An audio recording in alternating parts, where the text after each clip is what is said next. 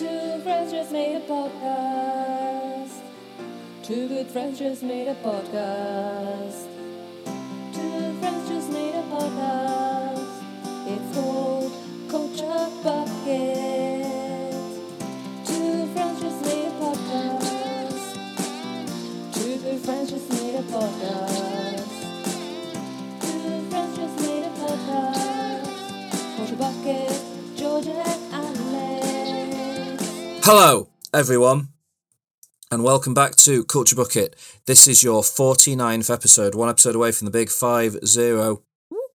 It's a pleasure to have you with us again for another special, our fourth special, I believe, and today we are going to be focusing in on the 2021 Nicolas Cage revenge movie, I suppose you could call it, Pig. And as always, I can't talk about it on my own. I have to be joined by another human, and that human's name is Alex. Hi, Alex. Hi, George. Hi, everyone. How you doing, George? Pretty good today.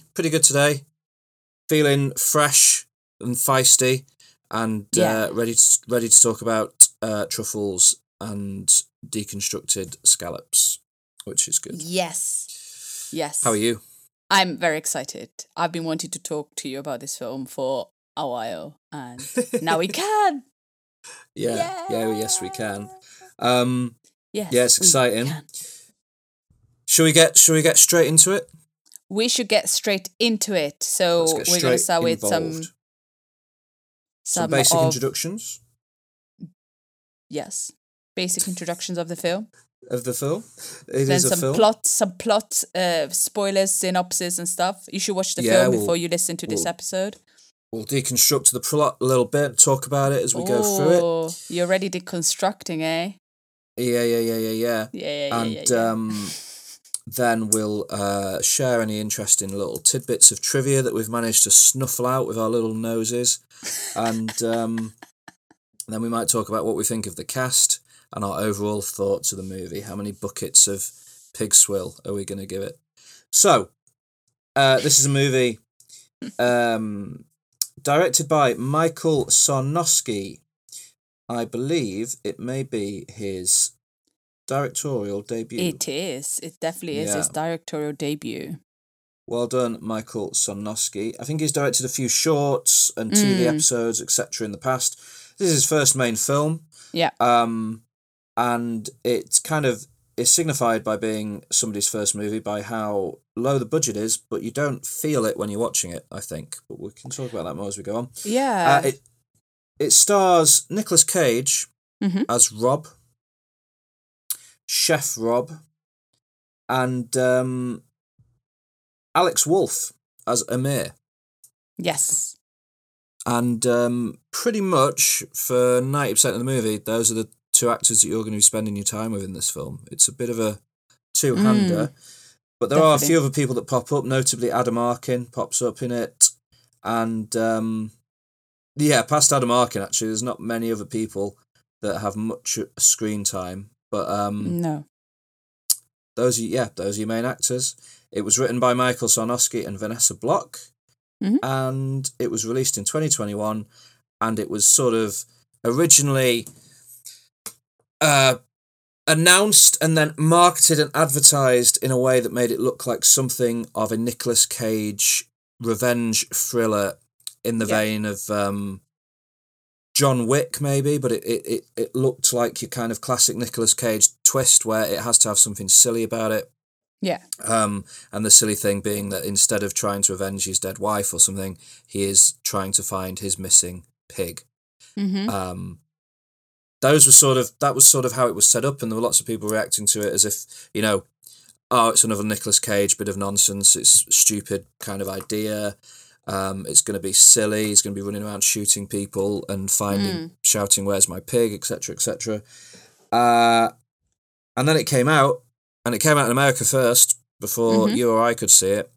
And suddenly it became the highest reviewed movie of the year on various places like Rotten Tomatoes, which turned my expectations around and made me pretty excited to see it. How were you feeling before you watched it? Well, I didn't know anything about it because that's how I live life. knowing nothing about anything until Yeah, you fair. put a review on our Instagram page, and your reviews make me want to watch films. And so I texted you and I was like, I want to watch this film. How can I watch this film? And so from the review, I didn't know what to expect. And then I watched the trailer and I thought, what? Like, your review didn't match the trailer? No, really the trailer weird. doesn't match the film, does it? I don't Yeah, think. exactly. But the trailer doesn't even match the film. And so I watched the trailer. And more than John Wick, because I've never seen John Wick, which is a shame. I should watch John Wick. Maybe you'll have to. I have to watch John Wick. Maybe But you I will was have thinking to. about more like Taken. Like, taking my pick. And so I thought, how is this going to be a film about like somebody kidnapping a pig and Nicolas Cage going to get it? It just seemed really surreal, the trailer. Yeah. Yeah. And so Nicolas Cage makes a lot of surreal films, but I feel like this Yeah. film couldn't be any... It's not surreal. There are it elements of it. depends moments are, but it's I was just I didn't know what to expect, because your review said one thing, the trailer was different. It's Nicolas Cage, so I went in just like kind of with a very open mind, not knowing what was going to happen. Which is Yeah. fair. Yeah. Considering the ordering in which we're releasing these episodes, it's likely that by the time people hear this, you may have seen John Wick, Yeah. which is interesting. I may have. So, depending on what homeworks get assigned, etc., etc. Yes. So, let's go more in depth. Let's talk about the plot of this movie. Yeah. It's pretty wild, Mhm. and first thing to note is that it's split into parts. Yes. Which I think is the first sort of sign that maybe this movie isn't the action-packed spectacle that you're expecting. Yeah. When the Yeah. film begins and it opens on very serene and sedate shots of the Oregonian wilderness. Yeah. Very different to the other piece of culture I've been absorbing a lot of recently that's set in Oregon, which is a game called Days Gone, which is a post-apocalyptic zombie game where you ride around the Oregonian forests on a motorbike shooting zombies with shotguns. And I was playing it the other day and I was like, it would be very odd if you bumped into Nicolas Cage and his little pig in the middle of this in the middle of this game. But yeah, it opens on this shot of a forest in Oregon, very quiet, very sedate, and this very kind of beautiful floral font appears in the centre of the screen, and it says Part 1, Rustic Mushroom Tart. Mm. And Nice. and we go, yeah, and we sort of, the first, I don't know, 10, 15 minutes has close to no dialogue No, yeah. in this movie. Yeah. And we It's very calm and beautiful. yeah, and we see Nicolas Cage. Mm. He looks Like to be you, actually. kind. Oh, thank you. I was about to say he looks dishevelled. No, I don't mean dishevelled. Like he had a big beard and big hair. Yeah, okay, that'll do. He has beard, Not he has a beard and dishevelled. big hair, but he also looks like he smells quite bad. Yeah. You don't. No, okay. You don't look like you smell bad. Sorry, I meant just the facial hair. So thank you for that. That's good. Oh, I take it back. I just meant the bushiness of his hair and Yeah, facial okay. hair. The rest, you don't look smelly. I promise. Yeah. All right. As long as you don't tell me I look like the pig, I think I'm okay. No. God. Okay, let's move on. So we Yeah. meet Miss Nicolas Cage. He's walking through this forest and he's got with him this truffle pig, which Oh. isn't your typical pink sort No. of smooth boy that you see on farms. This is a hairy little boy. Harry. It's a And he's hairy got pig. jowly little things on his cheeks. Or she, actually, it's a girl, sorry. She's a sorry girl. to misgender the pig. She is beautiful, actually. I think she's very cute. she's I love so the pig in cute. this movie. Yeah. Yeah. She's very, very good. I don't think she has a name. Does she have a name in this film? No, or is she she's just Pig. She's She's just pig. Yeah. She's just his pig. And it's kind of the most beautiful opening sequence in a movie ever. He goes off, she searches for truffles. Do you know why she can find truffles? Why she can find truffles? Like why pigs can find truffles, like what it is about these truffle pigs that allow them to find truffles. Well, they like them. So No. I don't know then. The truffles give off a scent that is identical to a hormone given off by male pigs or by potential partners, and it's them looking for. I've read this. I'm sorry if I'm spreading misinformation or disinformation, but my understanding is that they are they're actually sniffing out a hormone that is identical to the potential scent of a mate. So wow, I didn't know that. That's interesting. Learn something new every day. I thought because they like them, because you give them a little bit. No. Because truffle dogs like the truffle. Interesting. So you give them a little bit of truffle, and you make them like it, and then it goes to look for it. But dogs can be trained to follow specific scents, can't they? As well, though. Yeah. Generally, I don't know. Maybe it's different. So pigs are actually attracted to truffles. Supposedly. Nice. There's an amazing bit where it's snuffling about in the dirt, and Nicolas Cage gets a knife out and like cuts away a piece of the dirt, and then just sort of sticks it in his mouth. Yeah, that was. And he doesn't spit it out. He just sort of eats a little bit of dirt. Yeah. I'm not quite. I guess he has his methods. He knows how to find truffles. So leave him to it. Anyway. At this point, we don't know anything about Nicolas Cage's character. We don't know his name. We don't know anything about him at all. No. But he finds these truffles. He goes back to his little cabin he lives in, which is I'm going to say it's a shack. A shack seems like the correct definition for this. It's a very basic shack. Structure. Yeah. Yeah. To call it a building would be unfair. Yeah, I think if it rains or there's a bit of wind, it's going to move and. Yeah. And when he takes his, he's just wearing this kind of big onesie, like an old timey gold prospector in the Wild West or something. But he gets out his cooking equipment and he makes this gorgeous rustic mushroom tart, which is why part one is called rustic mushroom tart, I suppose. Yeah. And I think you can straight away, once he starts making this meal, you can see that he's a man who knows how to cook food. Yeah, definitely. And he has a slice of this tart, and then he seems to just put the pan with the rest of it on the ground, and he lets the pig have her way with it, which is fair because she found the truffles. Let her enjoy them. Yeah.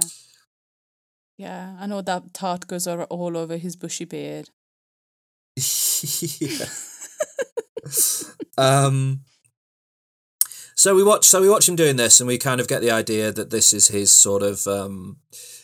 This is his cycle. This is his sort of life. That he lives in this shack, and he doesn't do anything else. He goes foraging for truffles, and that's it. And he puts them in this little kind of container, puts them to the side, and then we just see him kind of eating, continuing with his day. And then a car pulls up, and what's very the first sober thing? Car.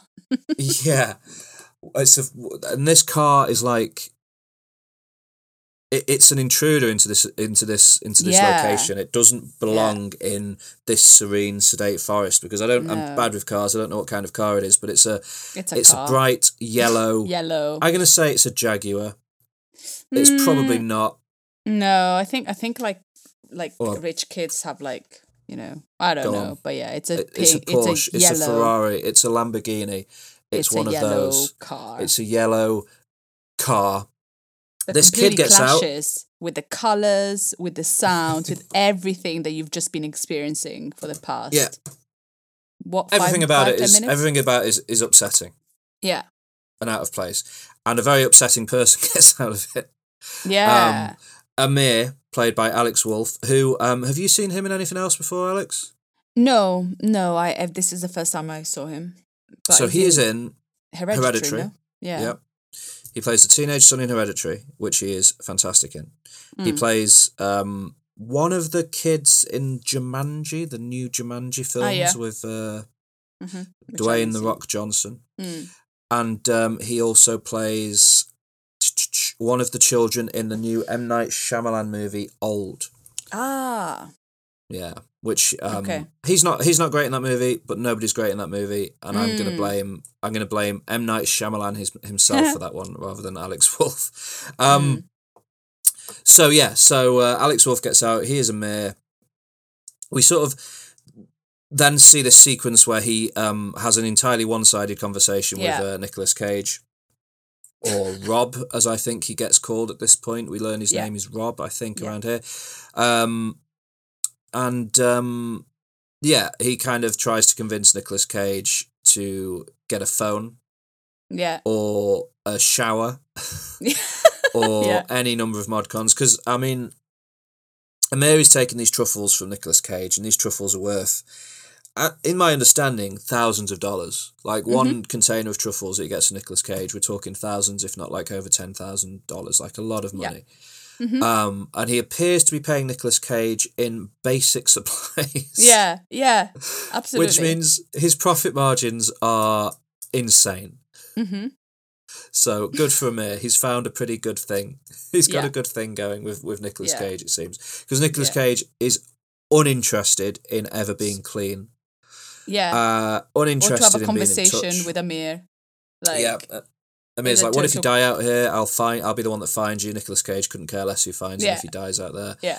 And I guess we start to see, this scene's quite funny, but I guess if you think about it, these are our first real signs that like something is deeply wrong with Rob, with Nicolas Cage's character. Or not wrong in terms of like he's a bad person, but wrong in terms of like he's hiding from something in his life, potentially. Yeah, definitely.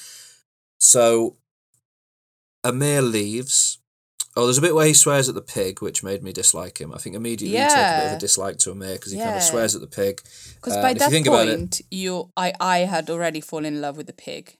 Yeah. I think it's just like, don't touch the pig. No, the pig is perfect. Don't be mean to pig. Pig is perfect. Yeah. But Amir sort of swears at the pigs, doesn't show the pig much respect, which is mad because his living is basically from the pig. Yeah. Like we don't learn at this exact moment, but his job is to sell rare delicacies to restaurants in Portland, which is the kind of major city in Oregon. And obviously truffles will be a big part of that. So his sort of entire business model is basically based off this pig. So he should show it some damn respect.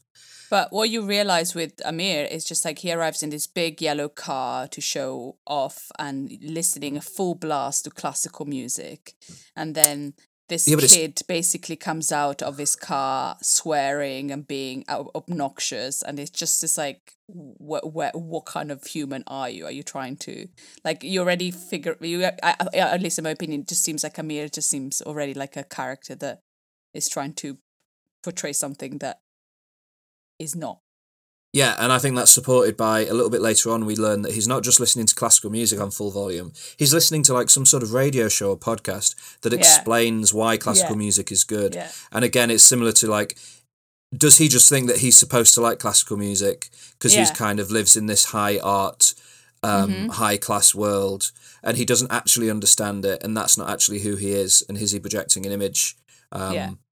There's a lot of amazing character work done with Amir in this film that is under the surface and not sort of explicitly told to the audience, which I think is wonderful. And we can talk about them more as we go on. So yeah, Amir leaves. Nicolas Cage kind of continues his existence with the pig for a little bit. Cuts to nighttime. There's a sequence where he gets a cassette player out and listens to this cassette of a woman talking to him. I don't remember what she says at this point in the movie. I don't know if it really matters. It says "For Robin" on the cassette tape, doesn't it? Which we later learn is his name. Yeah. So yeah, he listens to this cassette tape of this woman talking. He goes to bed, and what happens to him? Somebody is outside his house. He hears somebody outside his house. Yep. And he goes to open the door, and the door gets smashed in. And the pig gets kidnapped. Yeah. And it's not an action scene, really. The door is smashed and the camera sort of falls as Nicolas Cage falls. Oh, and that he's was a knocked to the beautiful floor. moment when the camera falls with Nicolas Cage. And then you just hear the pig squealing. Yeah, it's hard. That's a horrible noise. And it's horrible. You're like, what? The only source of happiness of this man is squealing away. Yeah. Horrible. It's a horrible scene. It is a horrible scene, and he kind of gets knocked to the floor, but you don't really see much of it. And again, it's partly just the budget of the movie probably doesn't allow for big action sequences. But again, it's an early sign that this isn't an action film. You know, despite the presence of Nicolas Cage, despite the plot synopsis of it being kind of a revenge movie, he's not going to go out there and fight back. He's not that person. He's not equipped, to fight back necessarily physically. So it's interesting. It immediately kind of makes you think, well, how's he going to handle this situation? Yeah. So it sort of cuts to the morning. We see the devastation that's been wrought upon his shack. Yeah. And he kind of comes to and wakes up, realises his pig is gone. Oh. And just immediately moves with a purpose, finds this old truck. Yes. Fills it with some gasoline.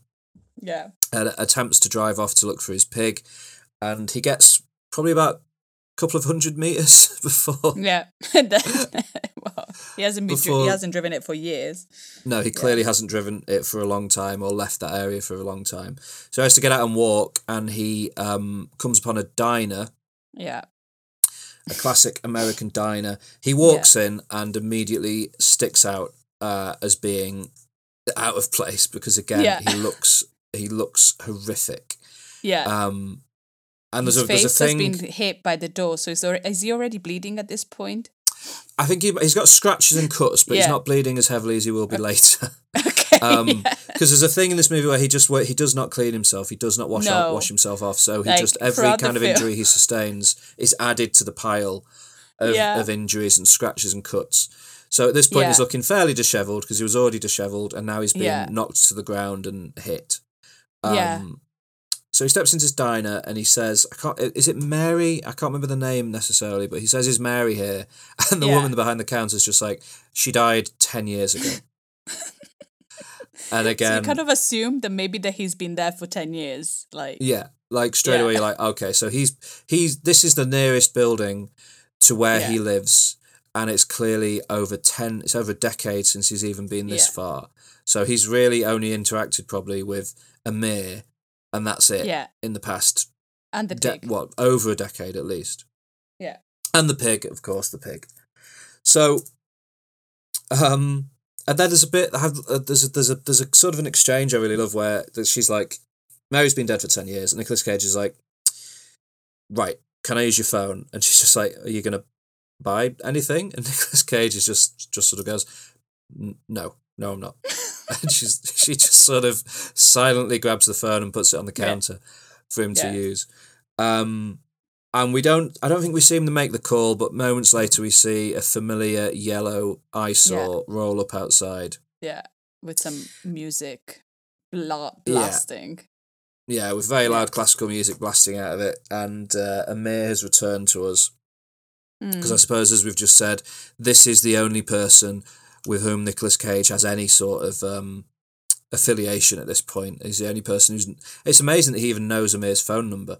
I don't know. Yeah. That's probably almost a plot hole in terms of how on earth would he get in touch with Amir? He's never had a phone before. Would he know his number? Anyway, let's just assume that at some point Amir's given him his number. Business card, Yeah, just in case. Yeah. So Amir turns up and very much has... Again, he's not really recognising the fact that his business exists thanks to Nicolas Cage and his pig. So he's being very sort of rude, uninterested, like, why am I here? Come on, man, it's just a pig kind of thing. And Nicolas Cage has to be like, if you want me to continue providing you with truffles, you need to help me find this pig. Otherwise, we're done.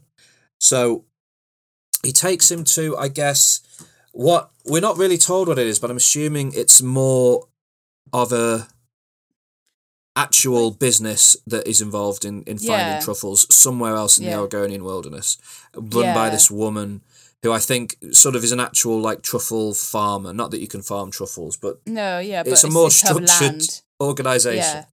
Yeah. Yeah, I think she probably pays people to find truffles on her land. And Yeah, exactly. yeah. And in money rather than like beans Yeah. and. And this is bits one of my favorite twigs. scenes, I think. Why?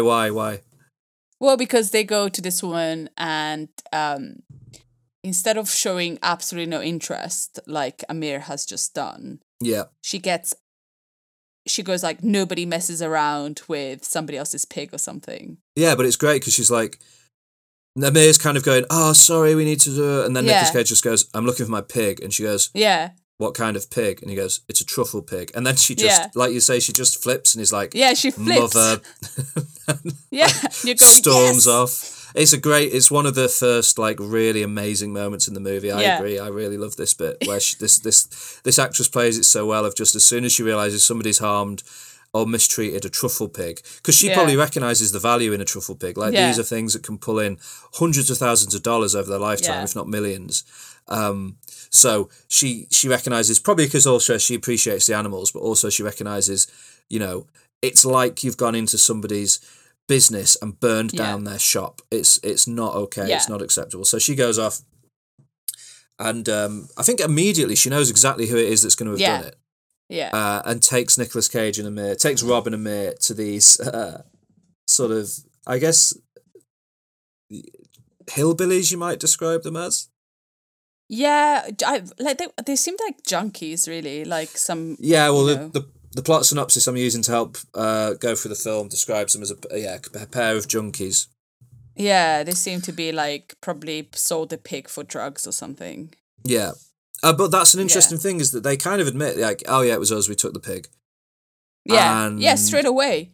Yeah, there's no hide. They don't hide the fact they took the pig, but they're like, we've already given it to the guy. We don't know who he is. They're like, he drove an expensive car and he came from the city. So that's the first lead that Nicolas Cage gets.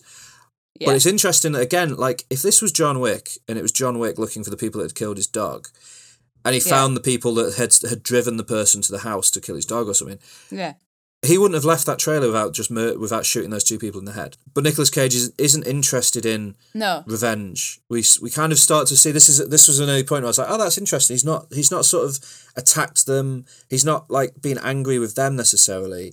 He just wants them to help him find his pig. He just wants his pig back. He's not interested in violence or aggression. And it's a surprising choice in a movie because that's one of the key like verbs of a film is violence. Yeah. And to have this film avoid violence, or have Nicolas Cage's character in particular avoid violence at all turns, and we'll see a much more extreme example of him avoiding violence in a few minutes. Yeah. But because his interest is not being violent against people, his interest is just his pig, and it's just amazing because we kind of lose sight of that in films that, you know, you have to have violence to achieve something. Yeah. It's like, no, he wants his pig. that's the only thing he wants. Yeah, he's got one goal. Give me my pig back. Give me that pig. So they've got their first lead now. Okay, so and it's not much of a lead. It's somebody in Portland, which is an enormous city, has got your pig. So they head to Portland, and they go to a food market at night time, and yes, that was a scene that I was just a bit like, oh, okay, yeah. They go to this sort of food market, and they go to like a trailer in the back of this food market, and there's a man who's, I don't remember the name of this guy, but I think we kind of learn pretty much immediately that this is a guy who is important in Portland in the cuisine world, in the food world. Yeah. And Rob goes in to talk to him, and the guy's like, I'm not helping you. Your name doesn't mean anything anymore in this town. You have no value. I'm not going to do anything to help you. So Nicolas Cage leaves, Rob leaves. And at this point, we're starting to see that, I think this is our first sign that Rob is, beyond being a truffle forager, he is someone. He is someone. he used to be someone. Yeah. He used to have a name. Yeah. And I think we know that this guy can help. Yeah. But he's uninterested in helping because Nick he doesn't think that Nicolas Cage is important anymore. Yeah. So then we get what would be, in my opinion, the most surreal moment of this film. Yeah. The moment where it veers closest to being similar to John Wick is where they go to this restaurant, they go to the back door, and Nicolas Cage convinces Amir to sort of help him get into this kitchen, because I think Amir knows the chef who comes out, and they're talking to this chef. Yeah. And they go into this kitchen, and Nicolas Cage just goes to this wall and starts pulling boxes down from this shelving unit. And Amir is like, you need to tell me what's going on, right, I'm leaving. And eventually Nicolas Cage is like, okay, fine, I'll explain. Or I can't remember exactly what he says to him at this point, but he sort of just says, he just kind of again repeats, all I care about is finding my pig. This is going to help me get to my pig. This is sort of like he's like, we're going into the old Portland that's been built on top of over many years. And he kind of then reveals this tunnel. Yeah. Into old Portland. Yeah. And they go into this tunnel and they pass into this world, and they find, and the film kind of brilliantly doesn't explain actually really what is happening in this room. No. So you have to kind of assume. It's an underground fighting ring of some description. Yeah. And it seems like chefs. Only for chefs and It's just for chefs. Workers. Yeah. Is it just chefs and restaurant workers. Yeah. Well, so here's my assumption. Here's my guess at what it is. Okay, let's see. Chefs can go and write their name up on a board. Yeah. And then the restaurant workers will bid on who gets to fight the chef. Yeah. And the idea, I think, is because chefs can be quite harsh to the people who work for them. Yeah. Is that people wanting a chance to kick the shit out of their boss will bid high. So the more well-known you are, the more money you're going to earn from putting your name up on this wall. Do you think that's about right? Well, I was thinking more of like the tension that you have working in a kitchen.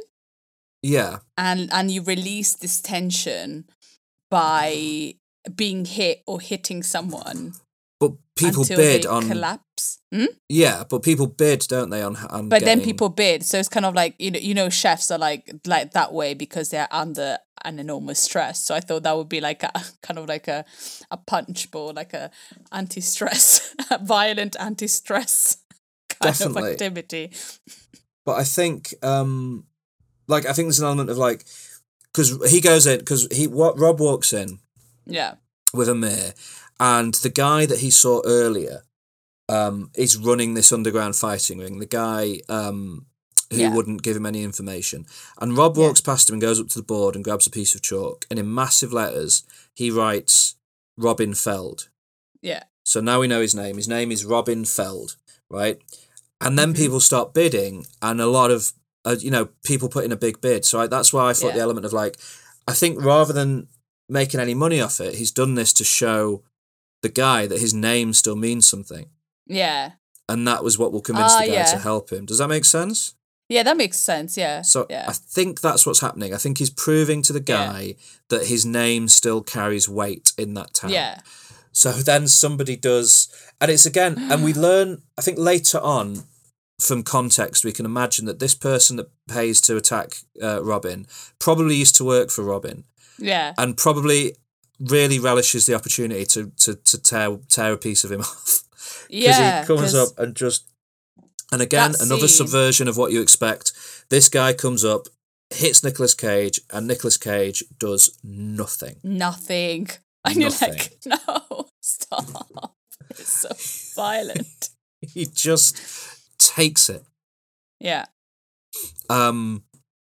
Which is an amazing moment again, because you expect it to be, there's an underground fighting ring, there's going to be a fight scene now, we're going to see some real action. No, we just see Nicolas Cage get like knocked to the ground and beaten up. But after the attack, Nicolas Cage is properly bloodied. Yeah. But he does manage to drag a clue out of the fighting ring guy. Yeah. Which is the name of a restaurant. Eurydice. It's called Eurydice? Eurydice. Yeah, I guess. Eurydice, yeah. And now we enter, I think this is correct, now we enter part 2 of the film. I think this is the point that we see part 2.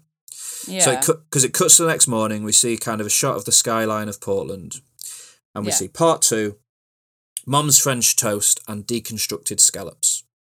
Yes. That's part 2 of this movie. Okay, so it's then we join Amir and Rob, or Robin Feld as we now know, in Amir's flat or apartment, and in stark contrast to the dwelling that Nicolas Cage was living in, this is a modern, very clean lines, very bare apartment.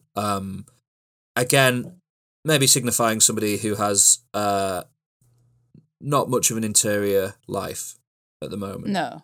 Amir's character. It's a very bare kind of apartment. He doesn't do much cooking. He attempts to cook French toast for him and Rob's breakfast, hence the Mom's French toast. And Robin has not washed a single hair in his body by now. No, so, he's covered in mud. Like, he has not got changed. He has not washed his face or his hands. And so there's this beautiful, clean apartment. And then there's Rob, who is bloodied, crusted, dirty. I was like, how? Like, in my head, it's like, why not? Wash your face. You're going to feel better if you wash your face. But he doesn't. No, that's very true. So Amir makes this French toast for them for breakfast, and then they just starts talking about how now he knows he's Robin Feld, the chef. Yeah. Starts to talk about him as a chef, and we immediately start to infer that he's sort of a bit of a legendary figure. Mm-hmm. Yeah. He's a bit of a celebrity chef. Yeah. And Amir describes his parents. And starts talking about his parents, and that his parents' marriage wasn't very happy. But they always used to talk about this one date they had, this one meal they had together, which was a meal that they had at Robin's restaurant. So, and that they would always, for years and years afterwards, they went for a meal together at Robin's restaurant, Robin cooked them dinner, and for years afterwards, Amir's parents would always talk about this one meal as being, one of these really important moments in their life. And then his mother committed suicide and died. Yeah. Is what he tells Rob. So Rob doesn't really, as with most things that happen to him, Rob doesn't really react to this information at all. But I think we know absolutely takes it in because it's key information. Yeah. And then he starts to sort of also discuss the fact that his father is also in the rare cuisine business. And we start to understand that maybe Amir seems so insecure, is listening to classical music. Yeah. With instructions on how to appreciate the classical music. Has an apartment that he's not really given any character to because he doesn't really want to show what his character is, I don't think. Because maybe he's trying to live up to lofty expectations passed down by his father, who we start to learn might not be the nicest man in the world. Definitely not. Definitely not. So, he and you start feeling understanding Amir and maybe opening up to him as well more than definitely. Because until that point, it's not a very likable character. Absolutely, and you start to see that complexity of his character and start to kind of learn to like him. And I think Alex Wolff does amazing work. Yeah, he's a young actor and he's working opposite one of cinema's most iconic actors, and who is Yeah. apparently one of his favourite actors just personally. Yes. So that must have been kind of so terrifying. much pressure. And also So much considering pressure. in a lot of ways he's carrying these scenes. Like Nicolas Cage is doing very little. Yeah. He's doing a lot. He's in interviews, he's discussed how he approached his performance as like a haiku, and it's all about the spaces in between the words, and he gets very philosophical when he describes his acting performances, Nicolas Cage. Yeah, but he's 100. If he said that about this performance, is 100% true. Like, Yeah, exactly. But he's not being very flashy, and in terms of Yeah. like what the audience is going to be following in terms of understanding the plot of the film, Alex Wolff is having to deliver that exposition, and it's he's almost talking to himself, and he does a great job of keeping you engaged. While Yeah. Nicolas Cage does his haiku as well. So Rob asks Amir if he can get them reservations at Eurydice. And immediately Amir's like, well, that's sort of a very that's a tall order, Rob. Yeah. So we go off and we follow each of them on a different sort of errand. We see Rob go to sell some of his truffles to a local restaurant, I suppose it is, although it looks like it's a slaughterhouse because the guy is Like just a sort butcher's. of... Yeah, it's a butcher's, so... butcher. Yeah. But I guess he's selling the guy his truffles anyway. I'm not sure why he's Or selling maybe them to this or butcher. maybe it's like a butcher behind a restaurant, or all Yeah, this could kind of be. fancy stuff that we don't know about. Yeah, it could be some upmarket hotel that has its own Yeah. butchery. Anyway, he's selling this stuff to the guy, Yeah. and he's like, "Can you get me reservations at Eurydice?" And the guy's like, "Well, that's your father's. That's like your father sells to Eurydice, so I'm not going to get involved in that." And immediately we're like, "Oh, people are scared of Amir's dad. Like Amir's dad's maybe not a gangster, but certainly not somebody that people want to cross in this A truffle gangster. Yeah, truffle gangster in this like cuisine world of the secret hidden world in Portland." So I think Amir ends up basically having to give him these truffles for free to secure the lunch reservation. And while that's happening, we see Rob just sort of go to this house, and it's a very sort of quiet scene, obviously because it's Rob, so there's not much going on in terms of like dialogue. But he goes to this house and sits on the back porch and just talks to this little girl at the house. And I think we kind of infer that this is the house he lived in with his partner years before. And he just sort of has a conversation and leaves. What's your take on that? Like, do you have a reading of that scene? Because it's a very sort of... You could easily forget it even happens when you're thinking over the film. Yeah, well, I think because he must be grieving so much. So the more the film goes on, the more you realize how much he grieved, or how much he didn't grieve. I think he just abandoned everything and left. And in a way, going back there, maybe he needed that just to face it. Because I think he has to go through a journey as well of trying to move on and become better. Because I don't think even however time he has spent in the woods in Portland, he still can't. You were talking about the cassette tape that he put on of his wife. We assume that he didn't listen to it all because he couldn't. So I think going back to the house is kind of facing the fact that the person is not around anymore. Yeah. So I think it is a healing process for him. And I think to see that this house has moved on.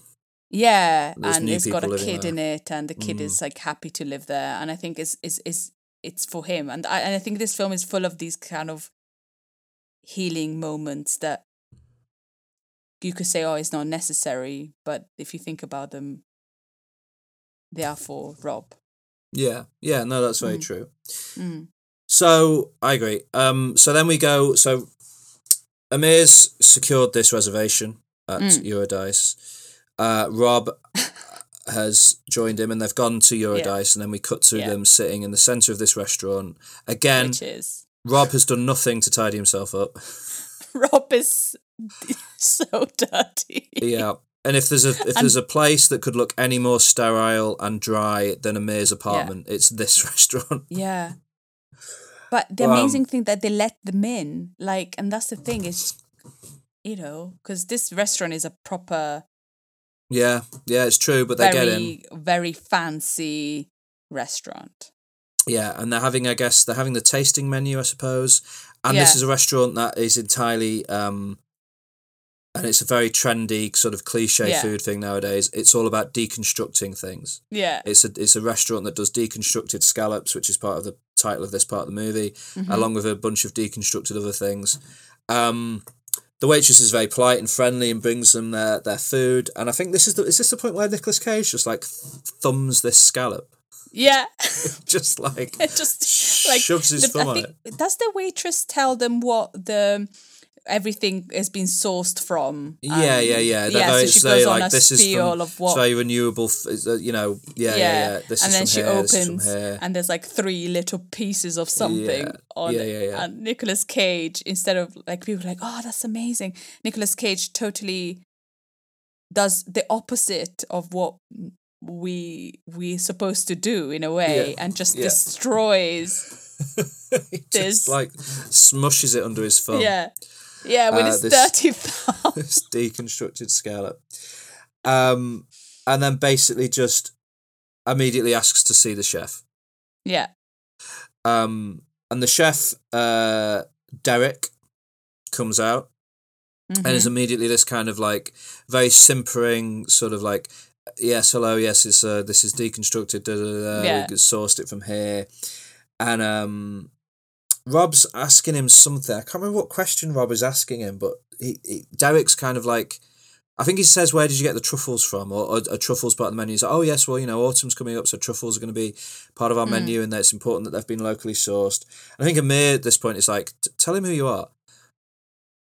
And Rob just sort of looks at him, and you see this kind of sheet fall away from the guy's face as he realises who he's stood in front of, and he's like, Chef Feld. And he's clearly completely in awe that he suddenly realises who this sort of filthy, hairy thing is in front of him actually is.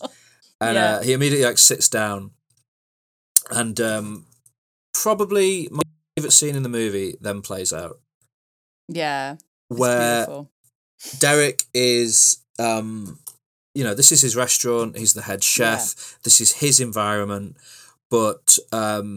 and this is a very sort of pretentious way to describe this scene, but in the way that Derek deconstructs his food, Rob then sets out on a path of deconstructing Derek and breaking him down. And you see this grimace on Derek's face. Like what starts off as a smile just very slowly turns into a grimace as Derek kind of is like, obviously internally is thinking, this isn't how I expected today to go. I'm a successful chef. People like what I do. Why is this happening to me? And we learn throughout this conversation that Derek used to be a pasta chef at Nicolas Cage's restaurant for like 2 months.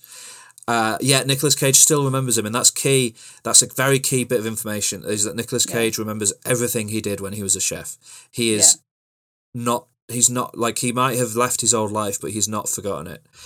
He knows exactly who Derek is, and he fired Derek for being too slow. But he still remembers what Derek wanted to do with his life, and it was not run a pretentious, deconstructed restaurant in downtown Portland. What did he want to do, Alex? He wanted to open a pub. He wanted to open a pub and sell traditional pub food. Which is totally like the opposite of what he has opened. Like... And he wanted to make, different kind of food, not this pretentious food that makes no sense. And that has no meaning. He just starts blurting out the things to Nicolas Cage that he's obviously been saying to himself to convince himself that these are the right decisions in his life, and that, like, people don't want pub food. This is what people want. And Nicolas Cage is like, these people don't care about you. They don't respect you. Why are you doing this for them? You should be doing this for you. And he just sort of really breaks this guy. Derek is a broken man. He's been destroyed by the time this ends. Yeah. which is great. It's just such a it's the rather than turning up and smashing his kneecaps in and putting a gun at his head, he does. he achieves the same result. He breaks Yeah. the man in much Yeah. deeper ways by just destroying him emotionally. Yeah. And Derek confesses, and at this point we find out who is behind the theft of the pig.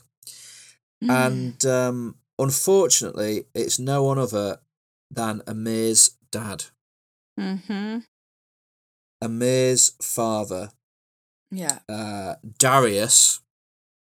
And if there's ever been a name that's exclusively held for awful people, It's Darius. sorry if a Darius is listening, I'm sure you're lovely. But that is not the name of a nice man in a movie. So Amir's father, Darius, stole the pig. And he knew about the pig. Why? Because of his son. Because of his son, because Amir told him about the pig. Straight away, judgments can be made on Darius. Yeah. Darius is a successful businessman. We see his house Yeah. in a few minutes. We know he's very wealthy. His son is setting out on his own, trying to run his own business. His centerpiece of his business is clearly Rob and his pig. He tells his dad about it, and his dad's response is to destroy his son's life. Yeah. Yeah. Not a good person. Certainly the villain of No. the piece. Definitely. And the villain in the sense of like, so, you know, he doesn't believe in his son, and he doesn't think that his son can be as big as him. So instead of like helping him, he takes away his business. Yeah, yeah. So he He's can like, one day work in an office for him. yeah, he doesn't deserve that pig. That pig is No, because he's not good enough. He's not going to make enough. Yeah. He's not going to be successful enough with his pig. His Yeah. father's going to be more successful, and so let's take the pig away. Yeah, because he's a sort of wealthy, entitled, middle upper class white guy who just kind of, if he wants something, he's entitled to have it. So he takes. So he's taken this pig because he wanted it. Yeah. So yeah, Darius has the pig, and Rob is unsurprisingly pretty unhappy at this stage of the film to learn that it's Amir's father who has taken the pig. Yeah. Rob kicks the hell out of the side of Amir's car. Yeah. Because Amir refuses to take him to his father. Mm-hmm. Because he's obviously terrified of his father. And he's now terrified of this entire situation. And seeing Nicolas Cage just beat the crap out of this horrible car is a glorious part of this movie. Yeah. Because he's just screaming. He's just like going, ah! And Yeah. he's kicking this car. Yeah. And it's fantastic. And then, and again, immediately another wonderful bit. Rob leaves Amir and steals a bicycle. I think he makes Amir tell him his father's address, and then he leaves him. He steals a bicycle and he cycles to Darius's house, and he goes into Darius's home, which is this huge, ornate, very different to Amir's flat. It's very full of fancy stuff. It's very like like wooden banisters and twizzly little whirly bits of wood and stuff, and just a very sort of, it's got a lot of character, but it also feels at the same time like any other rich person's house. It doesn't have character in terms of Darius's character. Its character is exclusively saying, I am wealthy, look at all my wealth. Darius, we meet Darius. He's played by Adam Arkin, son of the great Alan Arkin from Little Miss Sunshine. He's been in loads of stuff over the years, Adam Arkin, and he has, despite being kind of the third lead of this film, he has a relatively small role compared to Alex Wolff and Nicolas Cage, but he does do a good job in the role. He's unpleasant. He's very sure of himself. He's very confident. He doesn't have any interest in making Nicolas Cage happy. No. And also, he's a man who has lived his life in a way where any problem can be solved by money. Yeah. So he will not give Nicolas Cage his pig back. No. Yeah, and that scene is really like, well, I'm gonna give you this money, go away. Yeah. Go away. Here's $25,000. Go away. Go I'm going to have it delivered to and that little scene was hovel so that you live in. poignant because it's just like you have stolen somebody's pig, somebody's livelihood, and you just go, well, toodaloo, go away. It doesn't matter. Yeah, you the don't person matter. the person who you have stolen from is stood in front of you, and you're not even denying that you did that. You're just saying, well, I was buying it off you effectively, and here's the money for it. So just accept the money. You can't back out of the deal now, kind of thing. It's but like, you know exactly that Nicolas Cage, well, Rob, with $25,000 is not going to do absolutely nothing because he doesn't care. Yeah, he doesn't care about the $25,000. He cares about his pig. Yeah, exactly. So he doesn't. And then Rob's a bit like, no, give me back my pig, and he threatens, basically says, take the $25,000, or I'll chop your pig up into pieces and send you the pieces. Oh. And obviously Rob is pretty unhappy that this happens. And we then see Amir visiting his mother, who isn't dead. No. She is alive. Yeah. But she's in a coma. And I think the implication being that she did attempt suicide, sadly. It wasn't successful, but it was successful enough that she's left permanently in this coma. Yeah. Which obviously Amir hates it. Amir would rather let her just sort of, pass on rather than be in this permanent coma. But because his father refuses to lose anything or have anything not go his way, he's paying for and insisting that she be kept alive in this in this permanent coma. And Amir can't even enter the room. No. Amir kind of stands outside the room and has this conversation with her. And it's yet another one-sided conversation because from Nicolas Cage, who won't talk, his scene partner in this is a woman in a coma. So it's another one-sided conversation from Alex Wolff. And again, he really, really sells it. And he's just amazing. Just fantastic. And he goes back to Rob, picks Rob up from Darius's house. And at this point in the movie, and this is such a sad and kind of beautiful moment, Rob admits that he doesn't actually need the pig to find truffles. No. He can use the trees to find truffles. He doesn't need a truffle pig. He just likes having a companion because he lives on his own in a hut in the woods. And he loves her. Yeah, and he loves his pig. And what's wrong with that? His pig. I'm crying People have pets and they love their pets. It's his pet. It's his companion. Yeah. He needs it. So he then asks Amir to help him get his pig back. And again, there's another subversion where they're not going to... in another movie, he might send Amir off to go and buy a shotgun and a pistol and a grenade. But instead, he sends Rob to go and get a bottle of wine and a... What is it? It's not a chicken. What's the bird? Here we go. Pigeon. Pigeon. So he sends Amir to get a bottle of wine and a pigeon. And he goes off himself somewhere. And at this point, we enter part 3 of the film, the final act. And this is titled Part 3, A Bird, a Bottle, and a Salted Baguette.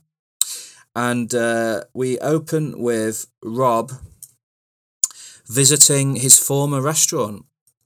Yeah. His and Laurie's former restaurant. And here we learn a little bit more. His wife was named Laurie. I think this might be where we learn that information. But his wife was called Laurie, and she sadly passed away. And that was the point where Robin kind of pulled out of life, abandoned everything, and moved into the wilderness. And his restaurant is now being run as a bakery by his former baker.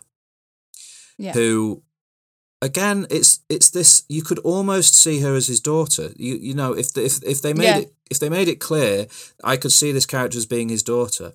But I'm not sure she is. I think she may just be an ex-employee. Yeah, you don't really know because you kind of feel they might be his daughter, but you know that this person has touched so many lives Yeah. that I think anybody would feel. I think anybody is related to him in a way, in that sense. Yeah. Yeah, definitely. So Yeah. there's a scene, they're sat down in the back of the shop, and the camera is just sort of up in the corner of the room looking Yeah. down on them. The camera's quite far away during the sequence. And they're having a conversation. He's talking about, oh, you've changed the curtains and stuff like this. Yeah.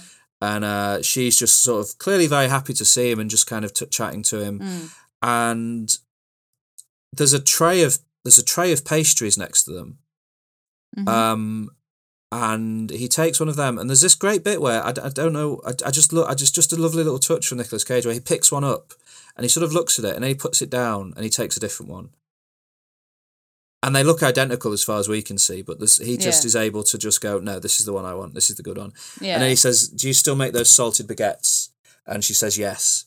So he grabs a couple of salted baguettes and he goes to walk out and leave, and she just sort of hugs him. Yeah. And Yeah.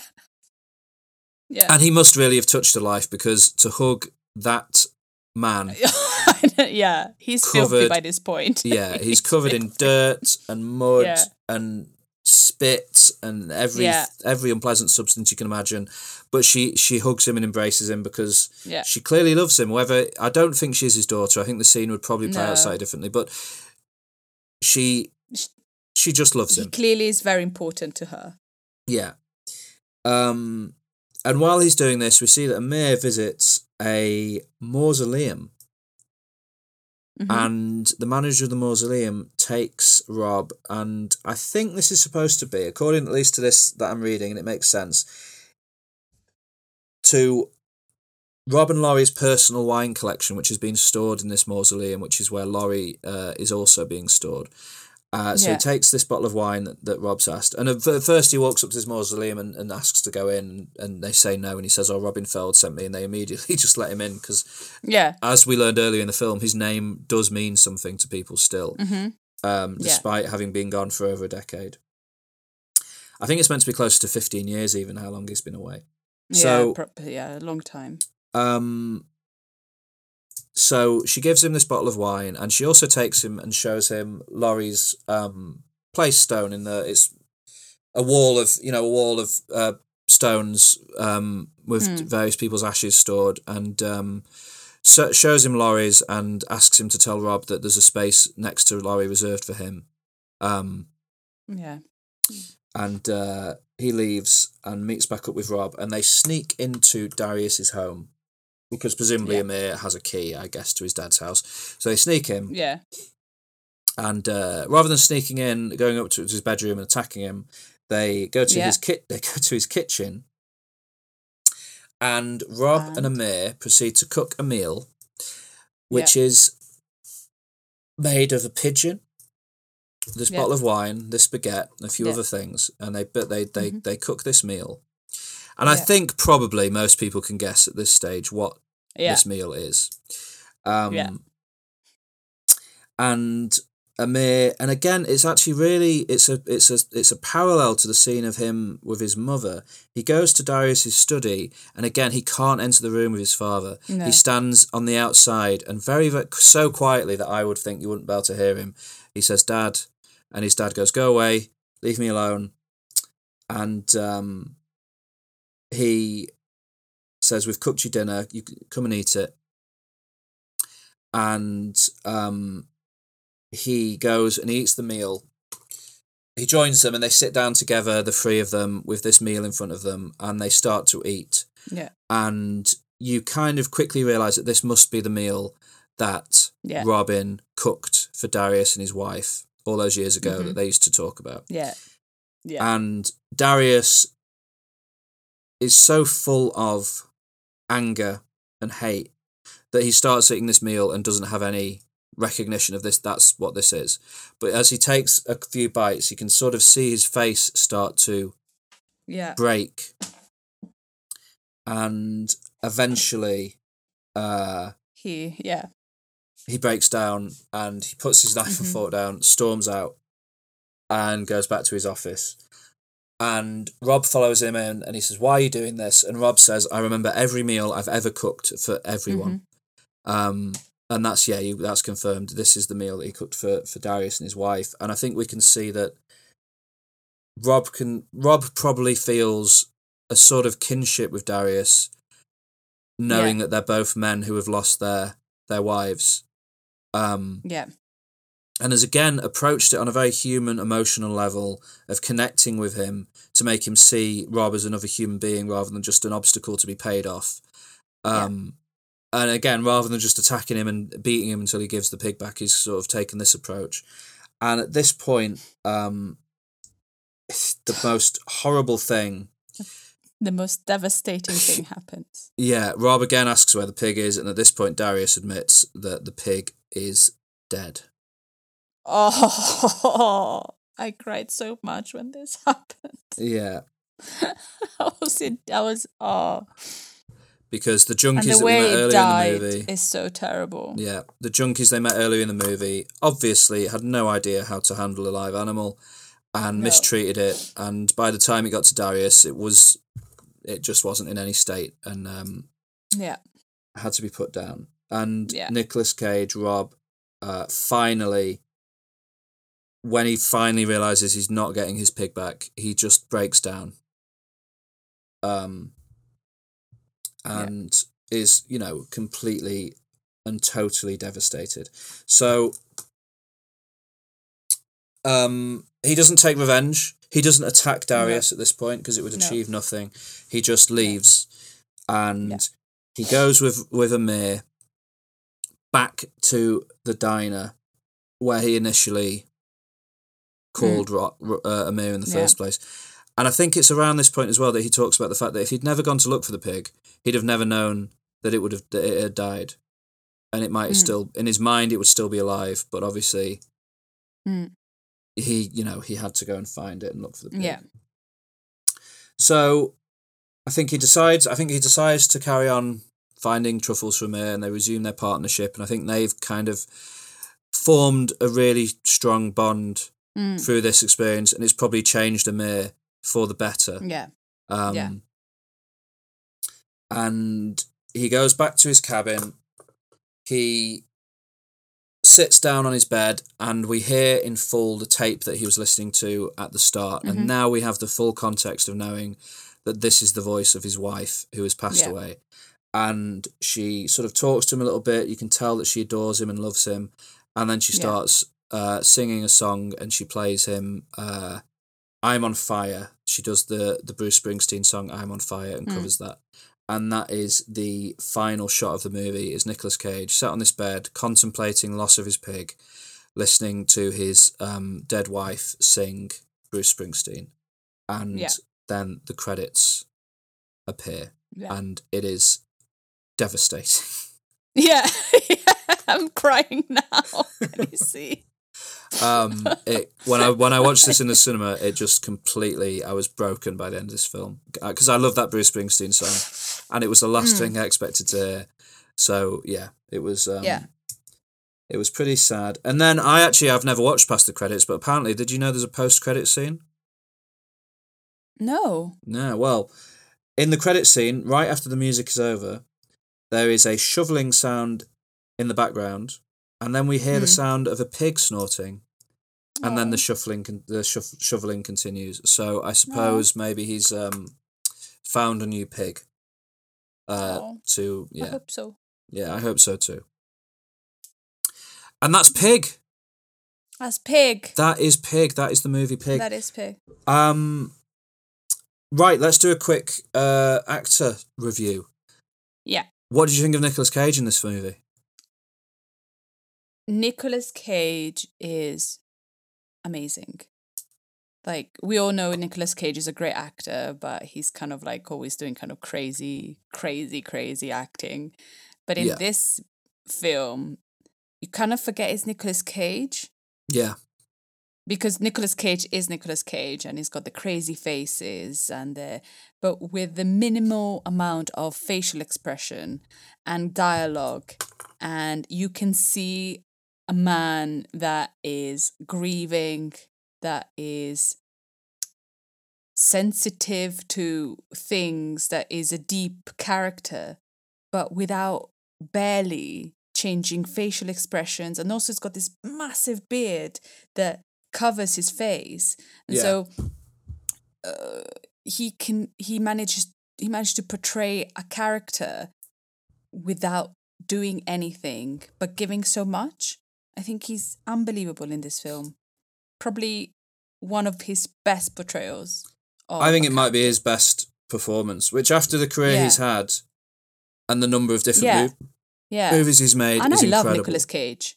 I love Oh yeah, so do in I. all of his, like, I love his movies. I love watching Nicolas Cage, but the fact that he can still surprise you now, unbelievable, really and truly.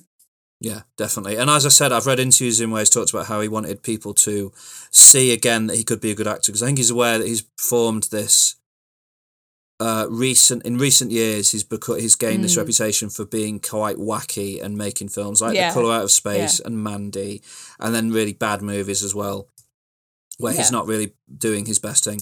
And he's compared his performance to a haiku and how he doesn't have many lines, and in a haiku the beauty comes from the spaces between the words, and he wanted his performance to be all about the spaces between the words. And he obviously thought very carefully and put a lot of effort and passion into the movie. Which is amazing for him because he's a massive actor. He does star in blockbusters, not as often nowadays, but he is a big actor still. And this is a tiny movie. It was filmed over the course of about 20 days. 20 days. Had a Amazing, minuscule budget. And he could easily have just gone, I'm doing a favour to the director by even being on set, and just treated it like that. But instead he really put his life into it, and it pays off. It's amazing. How about Amir, Alex Wolff, who plays Amir? What did you think? Was the first film I have ever seen him in. And the transition that he goes from the beginning of being this little town horrible little kid that only cares about appearances and doesn't care about anything else, until you then realize why he is like that, and he changes. He's amazing. He's incredible in it. And it must have been quite nerve-wracking to work with such a big star like Nicolas Cage, not saying much, and being able to have basically monologues. The film is a lot of the film is him monologuing effectively. And being great at it, and seeing, and him becoming more vulnerable the more the film goes on, and him managing to portray that. It's just really great. The difference between him at the start when he's turning up and he's cocky and full of himself, and then the scenes at the end where he's at his mother's door and then his father's door are so well played, and he does such a good job. And I guess we see much less of him than the other two, but Adam Arkin as Darius, he's terrifying. Isn't he? Like, he's this terrifying being before even you see him. When you find out that, or that's your dad's territory, when they're in the butchers, and Amir wants the table at the Eurydice restaurant, and he's like, oh, that's your father's territory. But in that moment you realize that he's a bad guy, and so bad guy, he's not a very fatherly figure. Oh, definitely not. And so you already have an expectation of him before you meet him, and then you meet him, and even though he's got such a small part, it's pretty intense. The moment definitely. that he's in. And I think he probably has the most important shot of the film. I think the when he's eating the meal and his face breaks and he realizes what's happened. If that didn't work, if he didn't play that well, I think the whole movie would suffer for it, because it builds to that point. I think and I think he performs that perfectly. So good job, Adam Arkin. Did anyone else stand out to you in this film particularly? We don't spend that much time with any other characters. No. What, like, for example, Chef Finway, the chef that he deconstructs, like, he's really good in it, and like any scene that Nicolas Cage has with other actors are really good. Even like when he goes to the baker, and that's a really touching scene. Like, I think everybody in this film does everything really well. Yeah, definitely. And I think that's thanks to the actors, but I think probably Michael Sarnowski sold this film so well to the people that were Yeah. playing it. I think he's if this is his directorial debut, I think he's just hopefully gonna go very far. Yeah, in I his hope so, career, because because he's amazing. And he's done an incredible job. Because like you said that Alex Wolff in Old is not very good, but you can see his amazing talent here. So that means the director did something for him to be able to be so great. Yeah, definitely. So, have you got any trivia to share? Anything interesting? Well, it was only filmed in 20 days, which is amazing.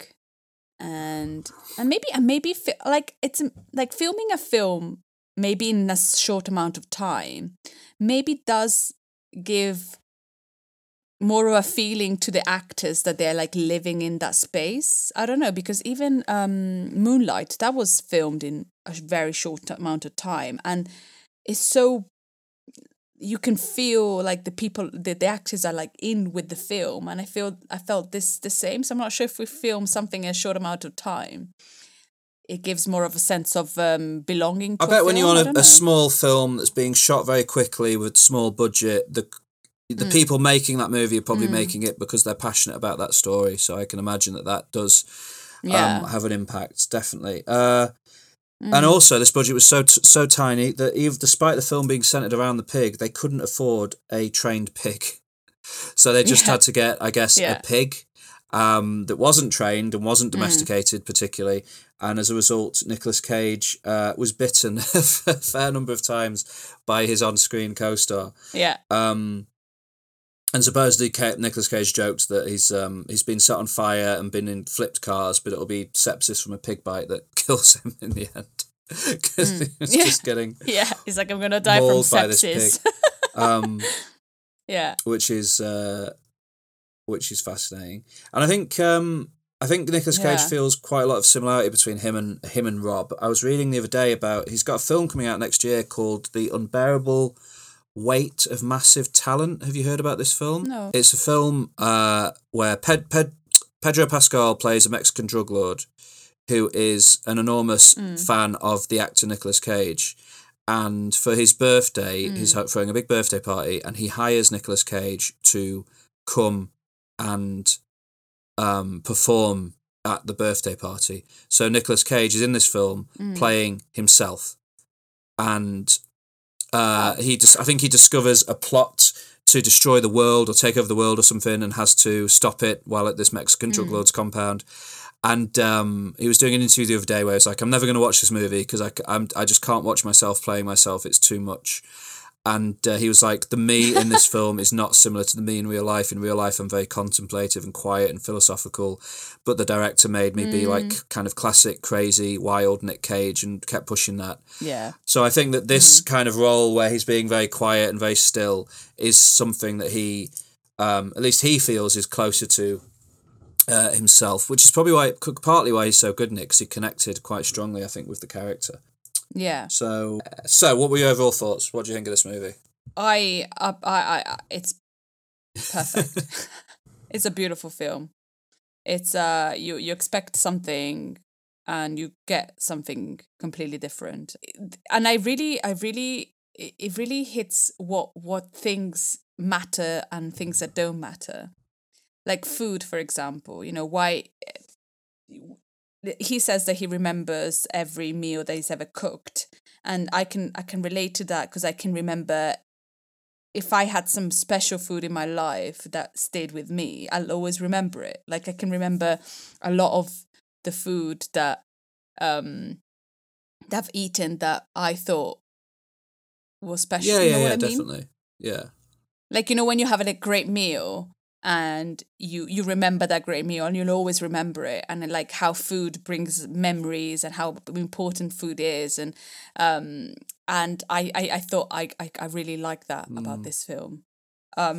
It's beautifully shot. Like the beginning in Portland is so incredible when he's in the woods, and I think it's just a great film. And thinking about it and crying now, we watched it like a month ago or something. We're just talking about it. It just brought back like emotions that I had watching the film. I agree. I think it's gorgeous and beautiful, and you know, I'm excited about any Nicolas Cage movie that looks like it might be interesting, because I'm a huge fan of Nicolas Cage. So this was on my radar for a while before it came out, and I was expecting a sort of revenge thriller, and that is not what I got. And I sort of I didn't read many reviews before I saw it, but I saw enough kind of headlines of reviews to know that it was probably going to be not quite what I expected. So when I went to see it in the cinema, I had, pretty high expectations, but I didn't expect to like it as much as I did. It's definitely, I think, almost certainly going to be my favourite film of the year. I don't think anything's going to top it. And I've watched it twice since I saw it, and I loved it both times. And he's just perfect in it. And, when he describes himself as being, trying to kind of act like a haiku, I just think that that's a perfect description of what he does in this movie. He's so still and quiet, but just commands the screen every moment he's on screen. So many people will tell me they hate Nicolas Cage. They don't like him. He makes stupid films. He's not a good actor. And I just want to be like, just watch films like this. Just watch Pig and tell me that he's a bad actor. He's so good, and he understands the character, and he understands cinema, and he understands how to portray all of these emotions, but without doing anything. And it's beautiful, and I just love it. I think it's incredible. I think it's a perfect film. I seriously cannot believe that people think that Nicolas Cage. I think it's just because he's got this reputation for being silly. But the amount of range he has, the amount of films he's done, which are very different. Of course, there's some that are similar, but he's incredible. I agree. I think he's amazing. But yeah, Pig is just the best. The absolute best. Yeah. Definitely. Watch it. If you haven't already watched it. 5 buckets full of truffles for this film. That's what I give it out of 5. 5 buckets full of truffles.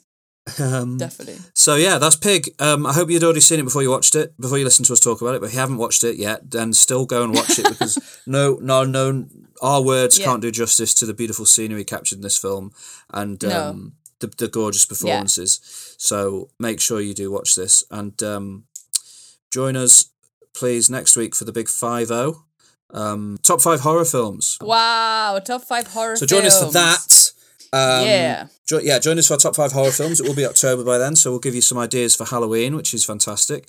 And follow us, please, on everything that we do. We were really active on Instagram. You can see movie reviews. You can see Alex's artwork. You can see various other little bits and pieces. So, find us on Instagram. The link to that is in the show notes for this episode and every episode, along with links to various other places you can find us online. And go on Apple Podcasts and other places and rate and review us, and tell people about us and help us grow and be bigger and better. Thank you very much. Love you. Yeah. Bye. Thank you. Bye. Bye.